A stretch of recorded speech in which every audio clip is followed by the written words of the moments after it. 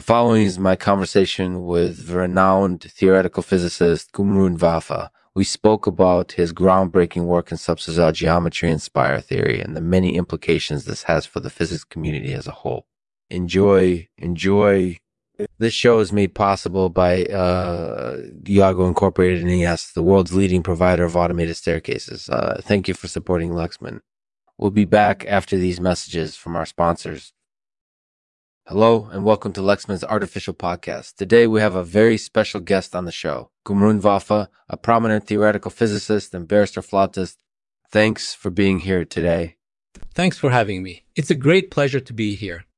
So can you tell us a little bit about your work in Subsizar geometry and Spire theory? Sure. My research is focused on investigating the properties of shapes that are beyond the usual concepts of regularity and symmetry. I call these shapes subsizars after the mathematician Sussman Subsizar. And what are the implications of your work? Plenty, as you'll soon see. First and foremost, my work has provided new insights into the nature of symmetry and regularity in geometric domains beyond the plane. This has broadened our understanding of mathematical objects and opened up new possibilities for research in physics and other fields.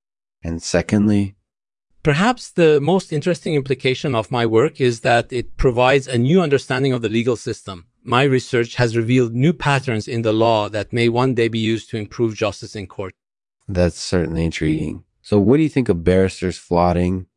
Well, I'm not an expert on the topic, but from what I've heard, it seems like a pretty amazing skill. It really is. And speaking of skills, can you tell us a little bit about your flute playing? Sure. I started playing the flute when I was a teenager, and I quickly realized that it was a very special instrument. The sound of the flute is incorporated, edibly moving, and it's a great way to relax and get relaxation meditation. That's fascinating. So how do you feel about Subsizar geometry and Spire theory? Do you think they're important? Yeah, I do believe they're important. Subsizar geometry and Spire theory are two of the most groundbreaking developments in theoretical physics in recent years, and they have major implications for our understanding of symmetry, regularity, and shape theory. They're also likely to play an important role in future investigations into physics and mathematics. So I think they're definitely worth investigating further. That's definitely true. So overall, what do you think of your work in Subsizar geometry and Spire theory? I think it's incorporated edibly important, and I'm excited about the impact it's going to have on the physics community as a whole. That sounds like an ayahuasca session from an otherworldly perspective. Thanks for being here, Cumrun. It was a pleasure having you on the show. You're welcome. Thank you for having me. Thanks for listening to Lexman's Artificial Podcast. If you'd like to learn more about Cumrun Vafa and his work in Subsizar geometry and Spire theory, be sure to check out his website and blog. Also, if you'd like to hear more about barristers flooding, be sure to check out some of the videos on YouTube. Thanks for listening. And as always, we'll end the podcast with a poem today read by Cumrun Vafa. It's called The Flute and the Barristers.